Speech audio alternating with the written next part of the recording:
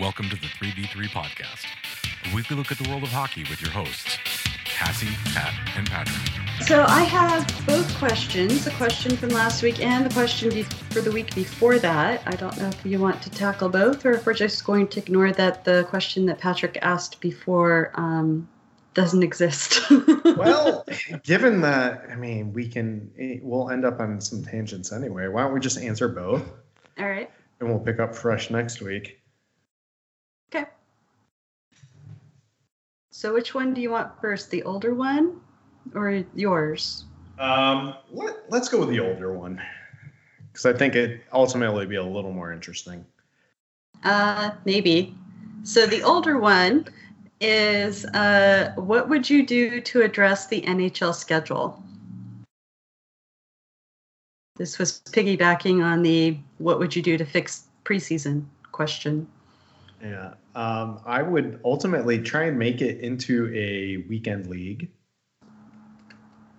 where pick fixed days in the weekend or, later in the week, your Thursday or Friday, but keep games on those days and, save maybe the first 2 days of the week for practice and travel, long distance travel, for example, teams traveling to opposite conferences, for their East Coast swing or their West Coast swing or what have you.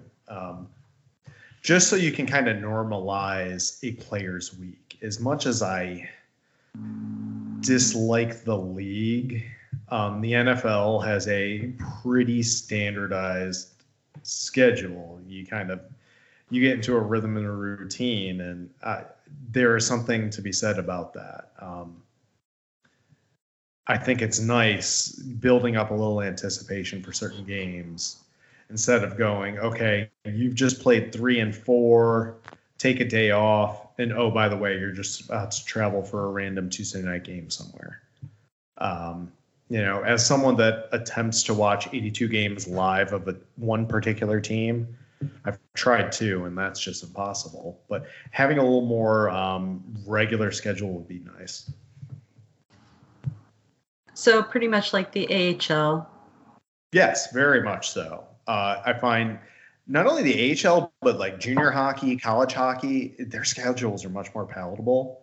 And, they all play different numbers of games throughout their season, but it's easy to forget when certain games in the NHL are. And then, it's midway through it and it's a blowout one way or another, and I have no interest turning it on at that point. I'll just watch highlights later. My only comment about that, because I think it's a good idea, but my only comment about that is arena scheduling, I think is what dictates a lot of that.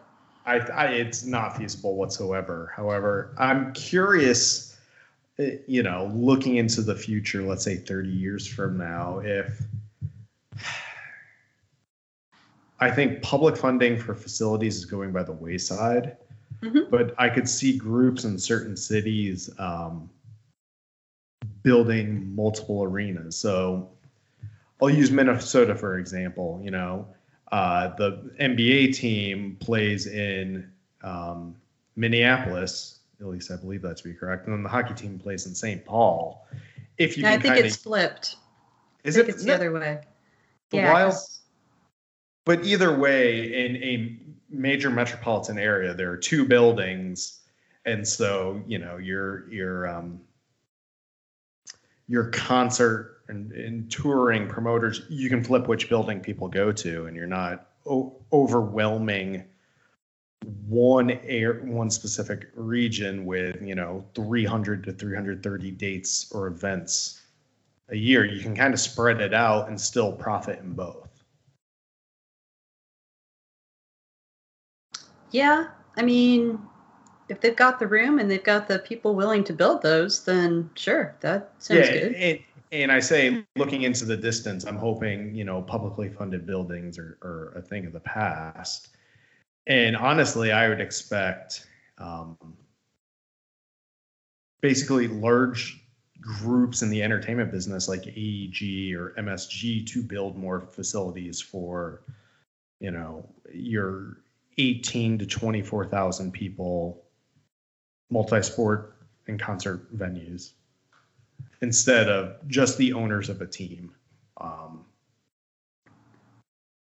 So I would like to see this season being shorter, but I would also like to see it broken up in the middle. Have like a every single year have like a break in January. Mm-hmm. So not just for the All-Star game and all of that, but also for the Olympics or any other international competition. Maybe they could schedule international competition during that month. So that, the season still starts in October, still ends. I would like to see it end at the end of March, quite frankly. And then you have the month off in the middle where you can have your international play as a standardized feature instead of having to quibble about and fight and argue about does the NHL shut down for players playing on their national team in the Olympics or not, blah, blah, blah. Maybe have World Cup on the off, years when there isn't the Olympics, that sort of thing. Mm-hmm. And do what they do with like junior hockey, which is every other year it's in North America. So right. Now I don't know if all top tier European leagues do this, but I knew at least the Swiss League or NA1, they typically take a 2-week break in early to mid-February, which would typically line up with where the Olympics might be played. Right. Or, that's post Spangler Cup, it's pre-World Championships. But they still do it, and I just know that because I happened to make a trip over there, and I was really excited to go see a game in Geneva. And unfortunately, I picked the worst 2 weeks to travel to watch hockey. But I was just thinking, that would be really nice. It is kind of weird, but, if an international competition, so there's going to be talk. I have a feeling if any sort of CBA extension is signed, immediately after, we're going to hear about, the 2021 World Cup. Mm-hmm. And basically they're going to cram a 6-team tournament into probably a 10-day period and leave a little, comfort room on the end of a 2-week schedule. And then they max it out at 2 weeks. Right. Which, that would be lovely. Yeah, I mean, it shortening the season would be good. I think just generally for the overall physical health of the players, but also because as someone who watches hockey on a regular basis, I tend to burn out right around mid-January. I'm like, I need a break from this. I can't be watching this all the time. and then right before, a couple weeks before the trade deadline hits, that's when I start getting interested again. And so it also coincides nicely with, again, the Olympics. And you wouldn't have this being a contentious issue all the time anymore because the problem is the break in the middle of the season where the owners aren't making money and their players are out playing for national teams and could get hurt and all of that. But if it becomes a regular feature that there's a break in the middle of the season, then that kind of stops half of that argument anyway. And if, there's an international tournament that isn't the Olympics being played every other year in North America, then, maybe some of the owners could recoup some money that way. But all the same, it's that kind of, I don't know. I think it would really stop a lot of the arguing about do they play in the Olympics or not. Yeah. And I think one other way to kind of I think reducing number of games is the only way to make it work. But one way to fill in dates and, basically guarantee a certain level of revenue is kind of treat the preseason and create a international hockey tournament where clubs and not national teams play against other clubs from Europe, just like the Champions League. Yeah, that would be awesome. Where there is one game a weekend, or 1 weekend a month where you're not playing against your Eastern Conference rival. You're just playing this random team from, let's see, the Czech League this week, but you Having bring a friendly. them over. Yeah, and maybe that's how you treat the NHL preseason instead of games against, the AHL club. But I think the Philadelphia Flyers might not like that idea after this past week and a half. Actually, they would be the reason why the NHL would be like, yeah, maybe we don't want to do that. Well, hey, it worked out for the Flyers because they certainly were ready for their opener against Chicago in the the Global Series, the Summit, some obscure name that doesn't make sense, but they have a logo for it. Yeah. No, I mean, and it also makes sense rather than to have, excuse me,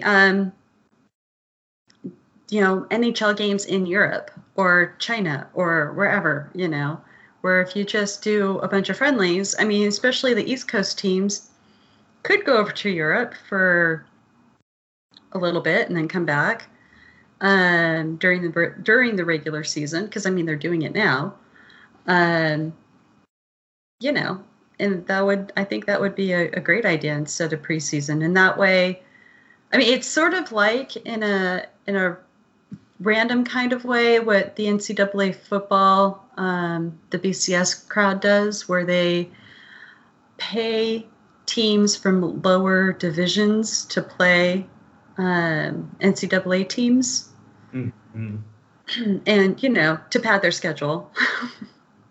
Why not?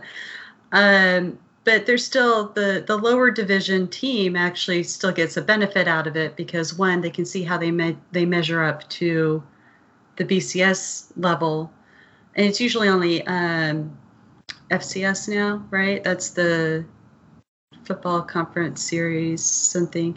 Anyway, championship series. Right, Football Championship Series,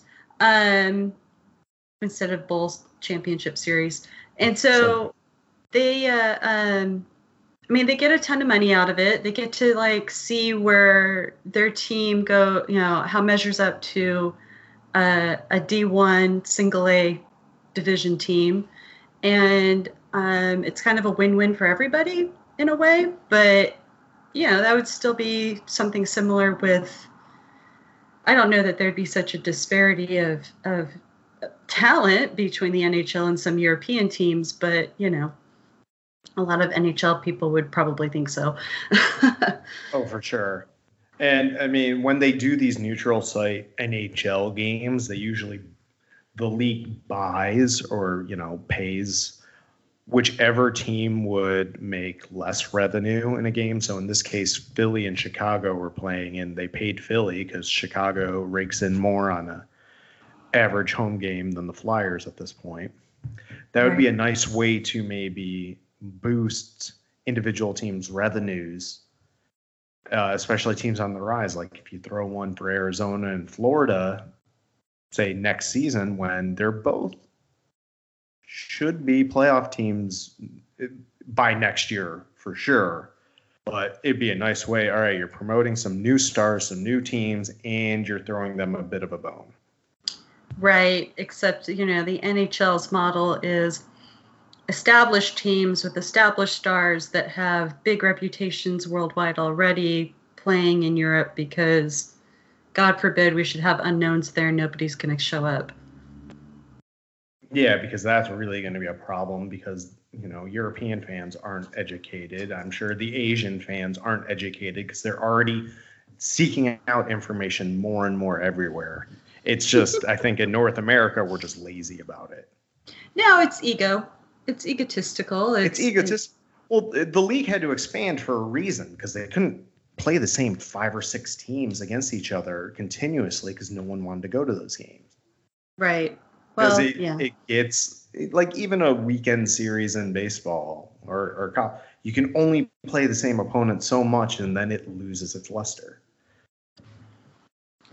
True. I mean, that's the argument against the baseball season, right? It's like you play 3 games against a team and you're just kind of like, well, I mean, I don't want to watch all of them. Which one do I want to go to? Yeah. But the beauty of the baseball season is it's like half about the product itself. It's less of an entertainment product until you get into like the postseason, and it's more of a event. Yeah, it's social. I would say. Yes. It's a social event. It's not necessarily a sporting event. Yeah. Which the NHL would not like either.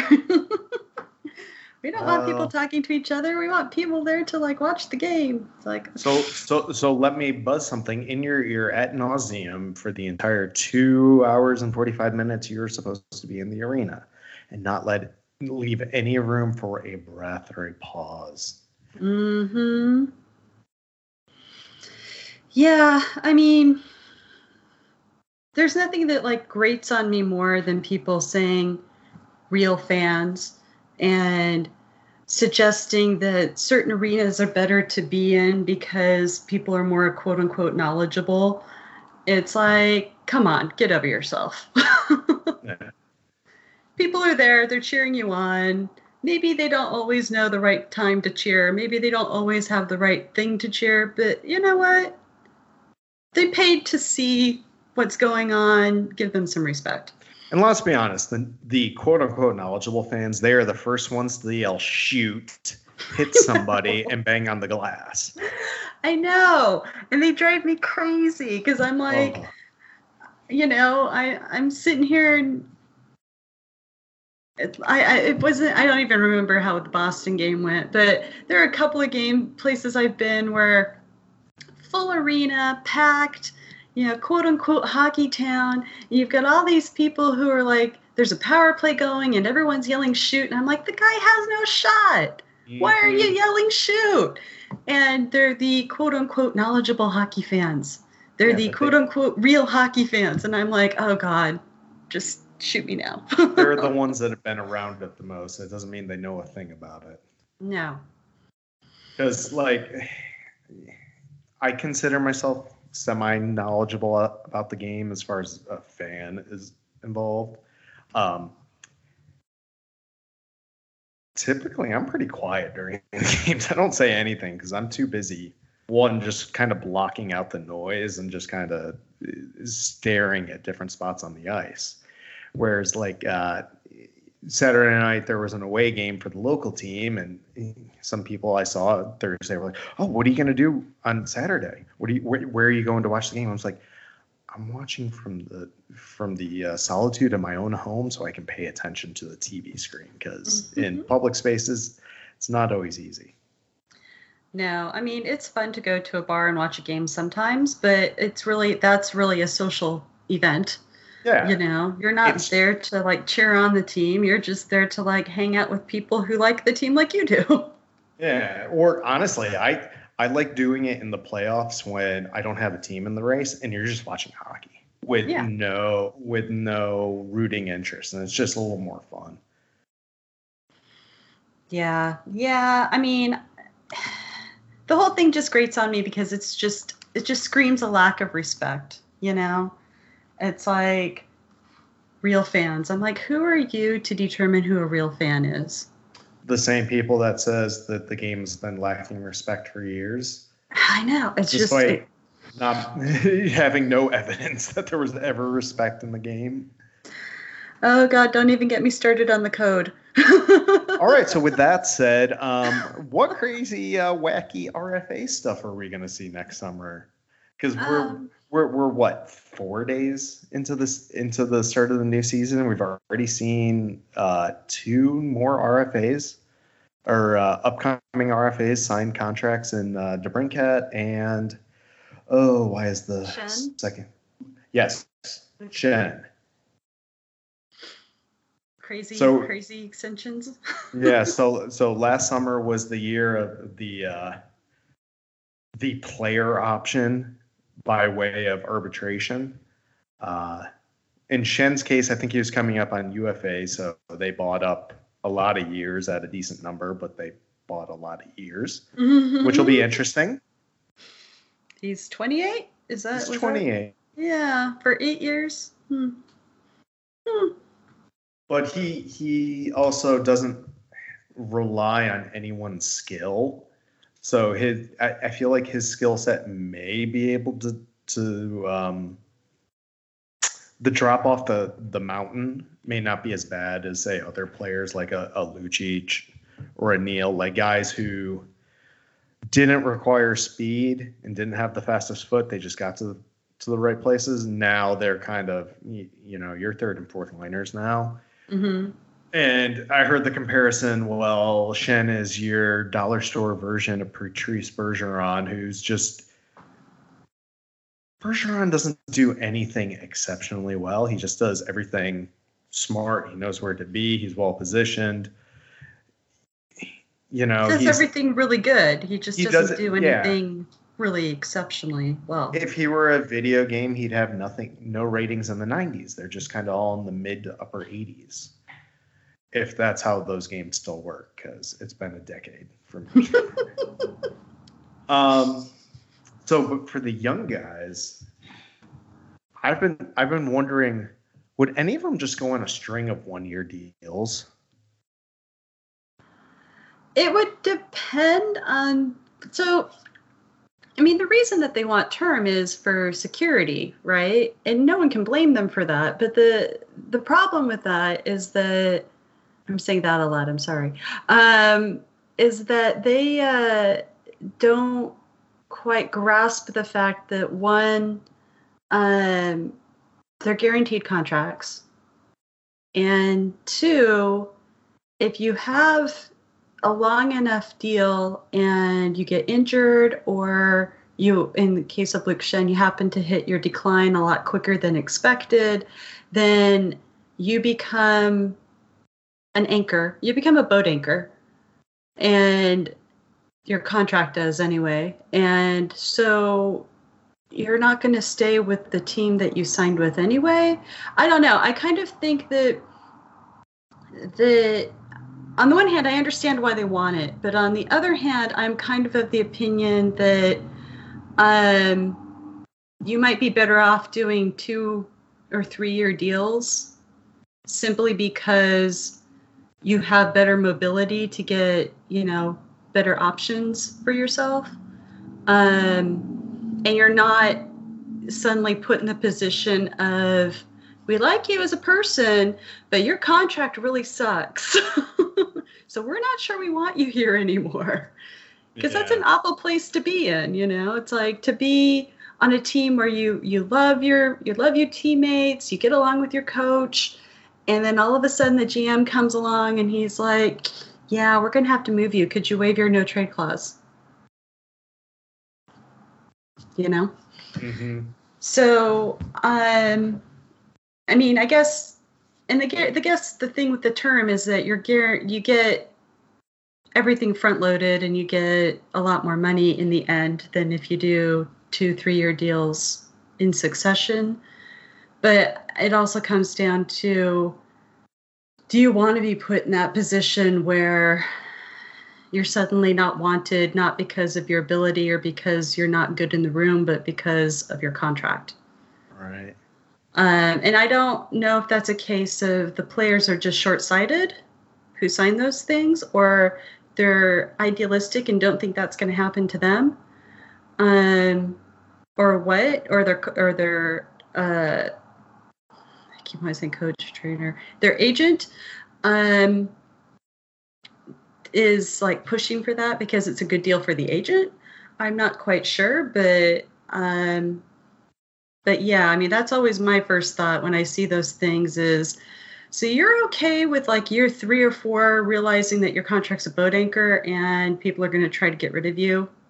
Or conversely, you're Nathan McKinnon and grossly underpaid compared to the rest of the league. Yes, you have your security, and he signed a contract before everything was so front loaded with bonuses, where you can, from a financial standpoint, I would presume maximize your return by getting things invested earlier.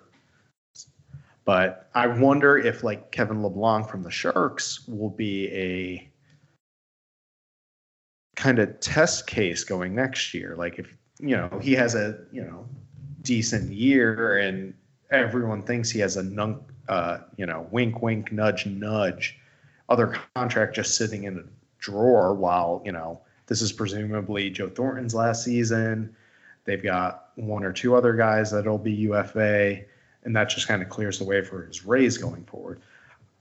Plus, unless arbitration year, how quickly you earn the ability to go to arbitration, I see no reason why a person coming out of ELC, other than the guaranteed money, like you suggested, why wouldn't you just do a 1-year deal? And then if you're just kind of going to be bridged anyway, if you have a real good year, great. You could either end up, signing 2 1-year deals that ends up being the exact same as a 2 or 3 year deal financially, or, you bet on yourself, things get cleared roster wise, and you could kind of blow up.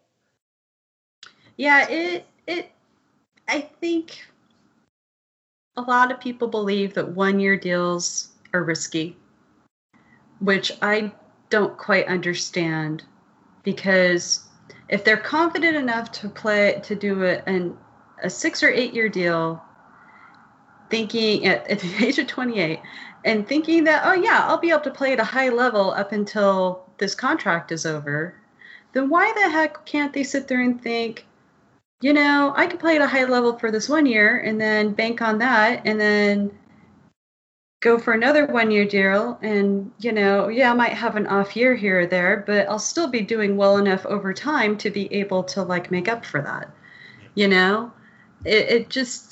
It's the same mentality, but you're of being confident in your ability and your longevity, but for some reason it's seen as a bigger risk to do a 1-year deal in succession like Joe Thornton has than it is to do a big long-term thing.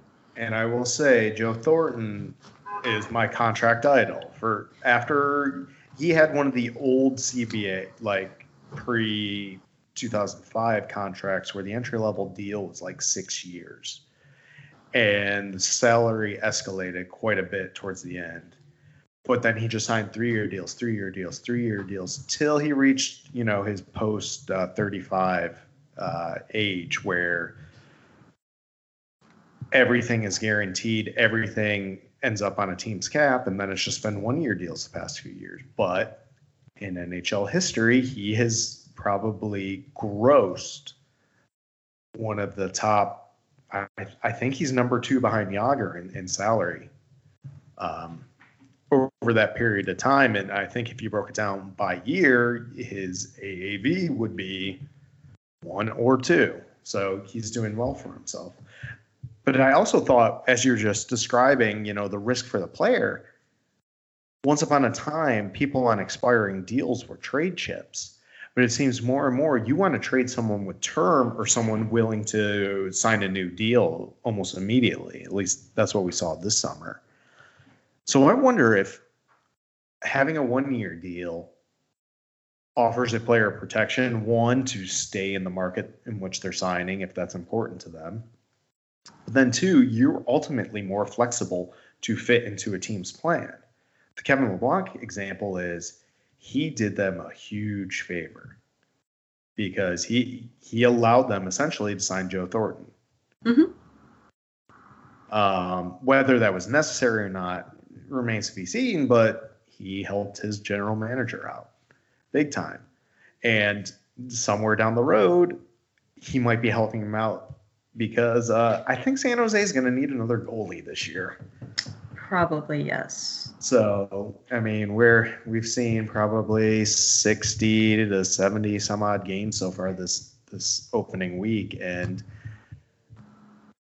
everything's kind of been, oh, this is interesting. Oh, here are some new guys that are doing well in new locations. Here are some guys doing poorly. But my gosh, if there's one thing to overreact to right now, it's the state of San Jose's goaltending. Because that looks like a boat anchor. Oh God. Yeah, it amazes me how a position that is so crucial on every single team, no matter where you go, no matter what level, and yet so many people have no idea what good goaltending looks like. It's baffling to me because it's like I get the whole not understanding defenseman thing. It drives me crazy, but I understand that. But not understanding what a good goaltender looks like, I really just have no idea how GMs even like survive in this league because of that. Well, it's like coaching. It's now that we're seeing the advent of a full-time goalie coach in multiple levels of an organization, it's just like you just kind of expected the guy to show up and do everything. And when the game was slower, when you had your Waz, Hašiks, Brodeurs, yeah, it was kind of easy. When the Quebec Major Junior League actually churned out NHL caliber goalies, like, they were cars at, General Motors or something. Yeah. I mean, yeah, it was easy because QMJHL was the goalie like factory for the NHL for a very long time. Well, not very long time, but they had a good the stretch. 90s. Yeah. And then in the late 90s, early 2000s, I think the Dub, I think they brought us a little bit of star power. I wouldn't say it was anywhere close to the success rate that the Q had in that time period, but honestly, I mean, European goalie development has flourished, and then the CHL introduced that silly rule where there were no import goalies, and it backfired because they weren't developing players themselves. And sure enough, more and more European goalies were drafted and playing in pro leagues, and I think ended up going to basically joining North American AHL and NHL rosters as like 1, 2, or 3 on depth chart much faster than young Canadian kids. It's not a priority. No. It's like everybody in Canada seems to think goal scoring is a priority. And that's why a lot of their talent development has severely dropped as compared to other places. Because like the U.S. right now is churning out better defensemen.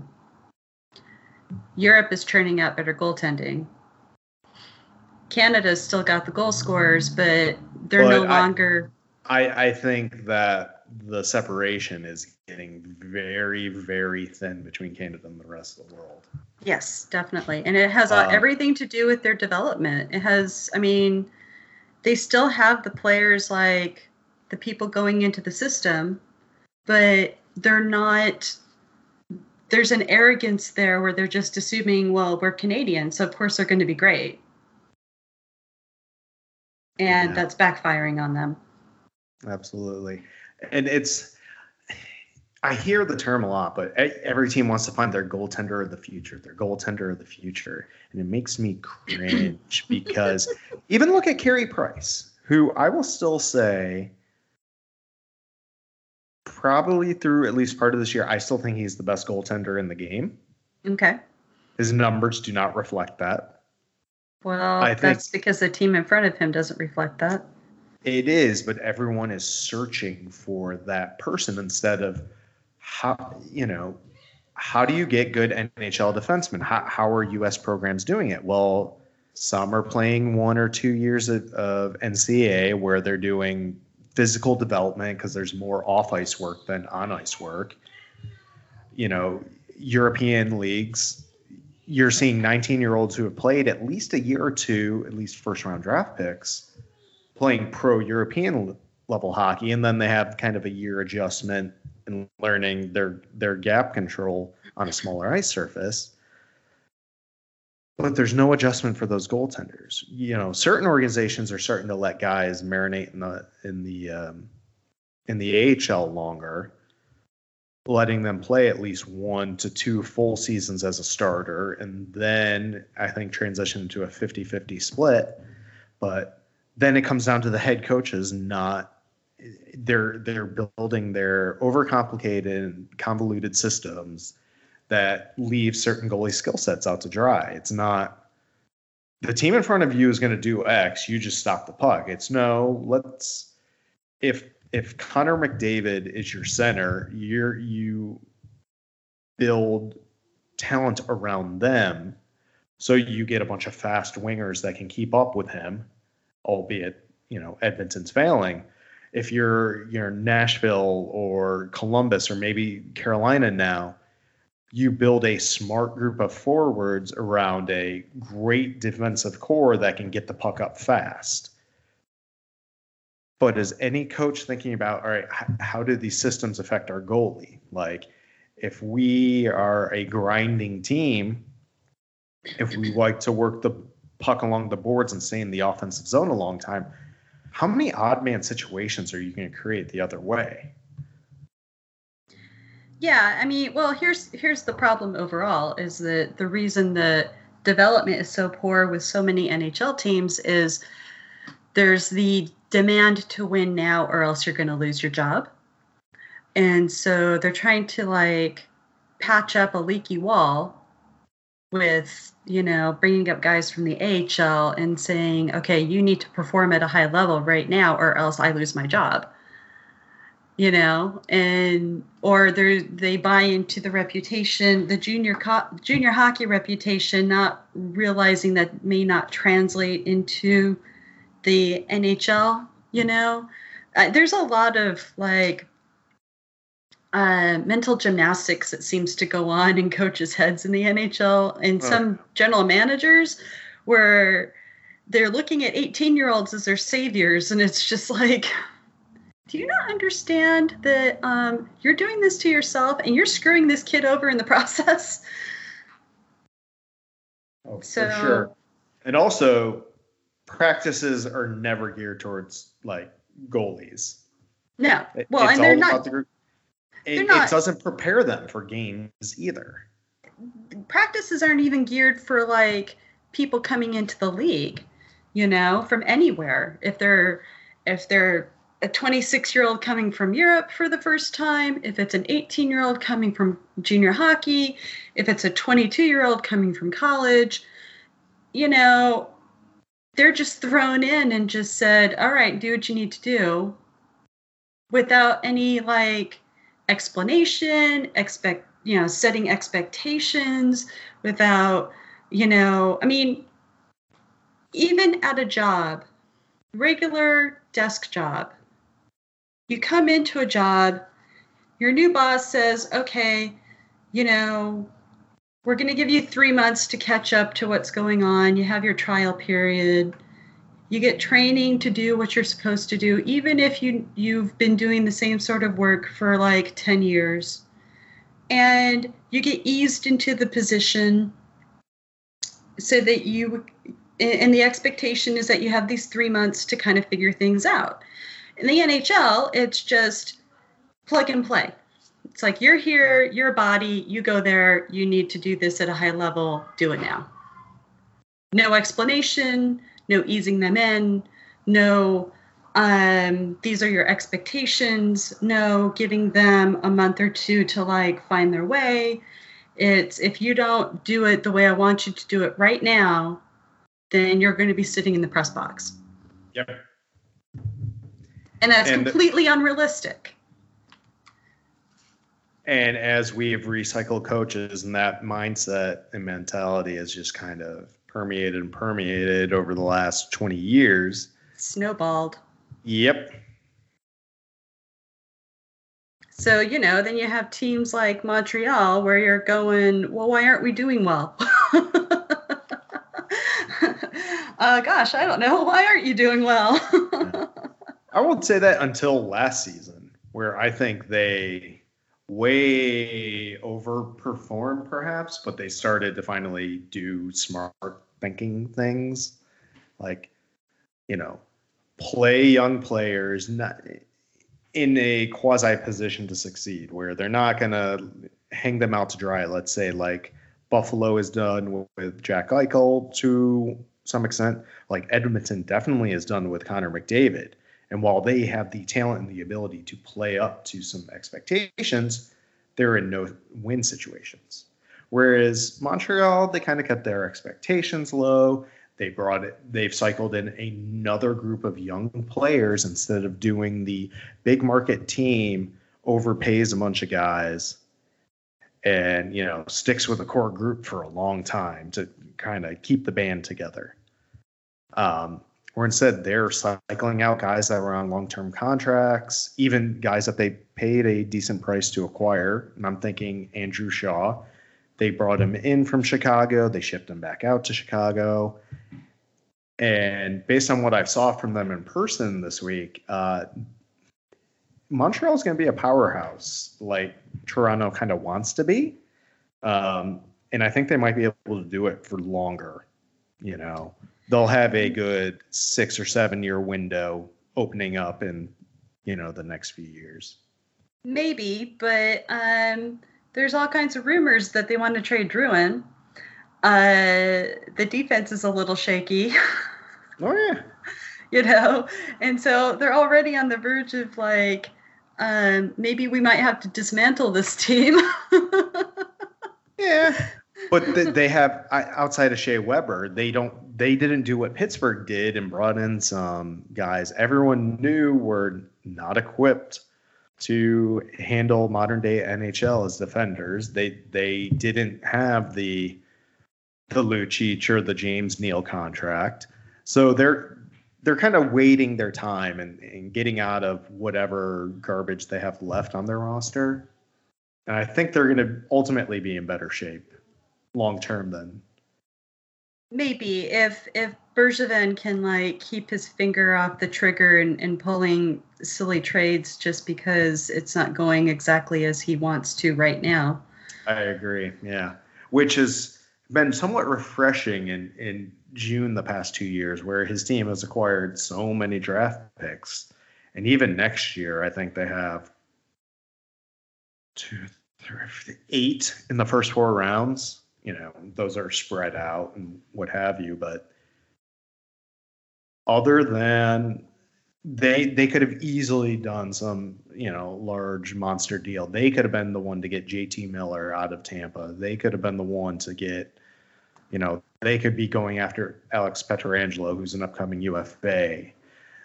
But they haven't done anything like that. They've gotten, whatever veteran players on cheap 1-year deals. Their defense is. Oof. It's interesting. Don't tell them that. but they've got bottom 4 guys that they're not hurting, but they're not helping. But they will have room for Victor Mete and Cal Fleury to be on this roster for a long time. And then, they have a number of, prospects. No one that's really worth a darn, but some of them are playing with Carl Alsner in the AHL now. So, So you're trying to be so upbeat now, and it just breaks you down as you go along.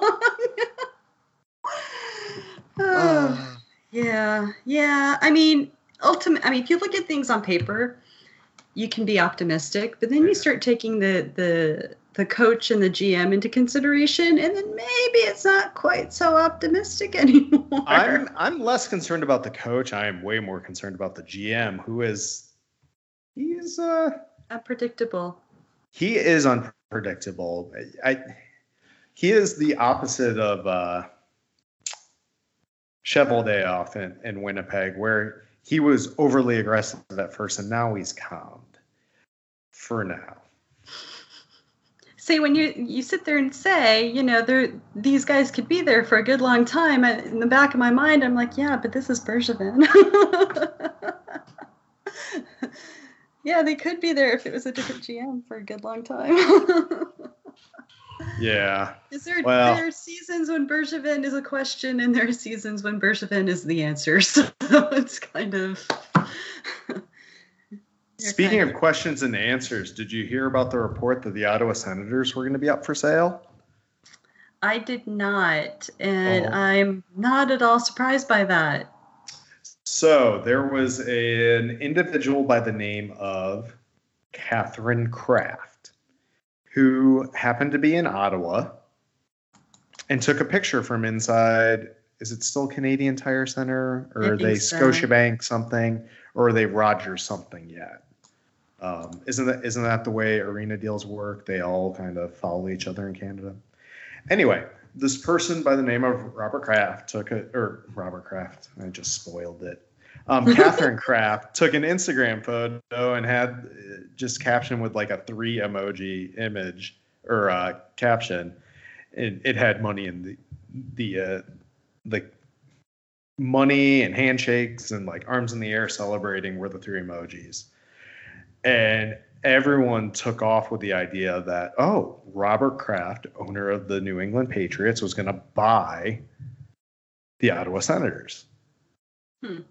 So that was kind of a weird story, I think, Friday going into yesterday. And, of course, people from the Patriots denied it. And sure enough, as we were recording, this little gem came out. No wonder that the NHL was so surprised at yesterday's social media post that purported to connect Robert Kraft to the Ottawa Senators. A New England Patriots spokesman says Kraft doesn't even have a granddaughter by the name of Catherine. So the most NHL thing in the world to take off a story idea without there actually being a real connection. Yep. That sounds about right. That was the nice bit of levity the last 2 days. Because we're in fun hockey season where it's just silly and we're getting crazy 6-5 games for the next week and a half before, the coaches get their claws into the rosters and we get our 2-1 games on a more regular basis. So that was a bit of fun little news. Things are so bad for Ottawa fans, and I feel so sorry for them that they can't even have hopes on a false rumor that they can string onto for a year that the team will be sold. Now, it was squashed in less than 24 hours. Right. Yeah, I mean, I'm still expecting Ottawa to relocate to Quebec City. I really am. I'm just waiting for that one to happen. Yeah, and I think Gary Bettman will let it happen too, because Ottawa has had, for its entire the length of its entire existence in the modern era, they have never had really a great crowd at their arena. Yeah. And Bettman wants to relocate a team to Quebec City and not give them an expansion team. Because they can't really afford to do that. Right. The expansion fees are like so exorbitant that he doesn't want to like beggar the ownership group before they even start. So, right. And you would keep a team in Canada. They already have an arena, which is already in use. They have an ownership group that wants to have an NHL team. It just fits a little too well for it to not happen, but this is the NHL, so that means it probably won't. But I think that would probably be the best way to go, is to just, I don't want to, I feel bad for Ottawa fans, but on the other hand, it's like, well, at least it's a team that still doesn't like Montreal. So yeah, because Quebec fans, when they had the Nordique, that was their rival. That's the team they hated, was the Canadiens. So, I kind of think that would be, for all involved, I think that would probably be the most painless way to go. Yeah, I mean, it makes too much logistical sense. It wouldn't cause realignment. It wouldn't. It would still be, I guess it'll be 7 and, oh my gosh, I'm trying to do math on the fly. 7 and 25. So 25 North American franchises once Seattle starts play, and then 7 in Canada. And then it opens up the door one day for a team to go back to Ottawa. Yeah. So one of the reasons, I guess, this Robert Kraft rumor kind of took off, because apparently he has been known to look into making real estate purchases around where sports venues would be. So he may have had some sort of business reason to have something going on in Ottawa. But for a man that, has never shown interest in anything but one sports franchise, it never made logistical sense. No, and I mean, I always feel a little weird when like an owner from a team in an area that has an established team in the league that they're rumored to be buying another team from. It's like, but the Bruins are right here. Why would you want to buy? I mean, I know you're not going to be able to buy the Bruins, but you're probably a Bruins fan if you live in the area, or at least support the Bruins because you're a Boston area team. Well, I think it might be easier to convince 6 individuals than that old one that was the owner for quite some time. But no, the Bruins won't be sold. And it's just like, so many financial people in New York that get involved as minority owners, because you're never going to buy the Rangers. No. I think for the time being, the Islanders are set. The Devils are set. Flyers are going nowhere. All these major metro area teams where owners would have that interest and drive, they're just not getting franchises there. If Toronto hasn't been able to figure out how to get a second team in that market yet, you're better off looking elsewhere. Well, part of that issue, though, is the Leafs themselves. They don't want a second team. Yeah, but at some point, the whole Rodgers and Bell marriage, it's working, but couldn't they individually increase revenue by having separate teams? I don't know. It'll probably. Yeah, I mean, it makes a lot of sense. It makes a huge amount of sense to put a second team in the Toronto metro area because, so many seats in Air Canada Centre are corporate. Yeah. And a lot of fans don't get to actually go to Leafs games unless they go to Buffalo. And so just to have a second team in the area where your average person can actually buy tickets and actually go, they would be an instant success. I mean, just if for no other reason, so they have another arena to go watch the Leafs play when they come visiting. So what you're really saying is because Gary Bettman dislikes Quebec so much that he, lets the Hurricanes flourish and lets the Panthers stay and the Coyotes survive. The Senators are actually now moving into Toronto and are going to be roommates with the Leafs. No, that will never happen because the Leafs don't want to lose their corner on the market. And that's why they're never going to allow. So, there's this unspoken or unwritten rule where each team has a 50-mile territory. And so they have the final say in whatever happens within a 50-mile radius of their city in terms of other NHL teams coming in or out. And so that's always been the rumor. I don't know if it's entirely true, but assuming it's true, the Leafs are the ones that are saying, no, we're not going to have a second team here. We like it just the way it is. Thank you. And that's why Hamilton was always the most likely, because I think it was the furthest, and they would actually draw from a different spots in southern Ontario than, say, someone in the Mississauga, which is southwest, or Markham, which is north of Toronto proper, would. Right. Well, I mean, everyone would make the commute anyway. It doesn't matter exactly where in southern Ontario anybody would, you'd put a second team because, the alternatives are to go to Ottawa, Buffalo, Detroit, and because they can't get tickets in Toronto. And even when the team sucked for years, you still couldn't get tickets in Toronto. Oh, they were selling out games. The building was just half empty. Yeah, because it was all corporate. And so to put a second team in that area makes a whole lot of sense from a fan perspective and from the NHL perspective, but the Leafs don't want it. They're the ones that are sitting there saying, no, we don't want that. Why would we want that? We like it just the way it is. Everybody comes to us. Everybody buys our merchandise. You know, why would we want to allow competition? So what you're really saying is Ottawa Senators are going to move to Cleveland, Ohio, and someone's going to invest in an express ferry across Lake Erie.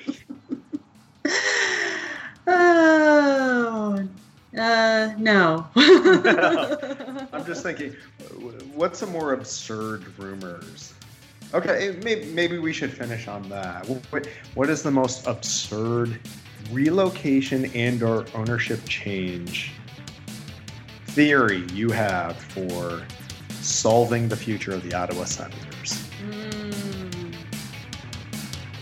That's a good one. Follow us on Twitter at 3v3 Podcast. This has been the 3v3 Podcast, sponsored by nobody.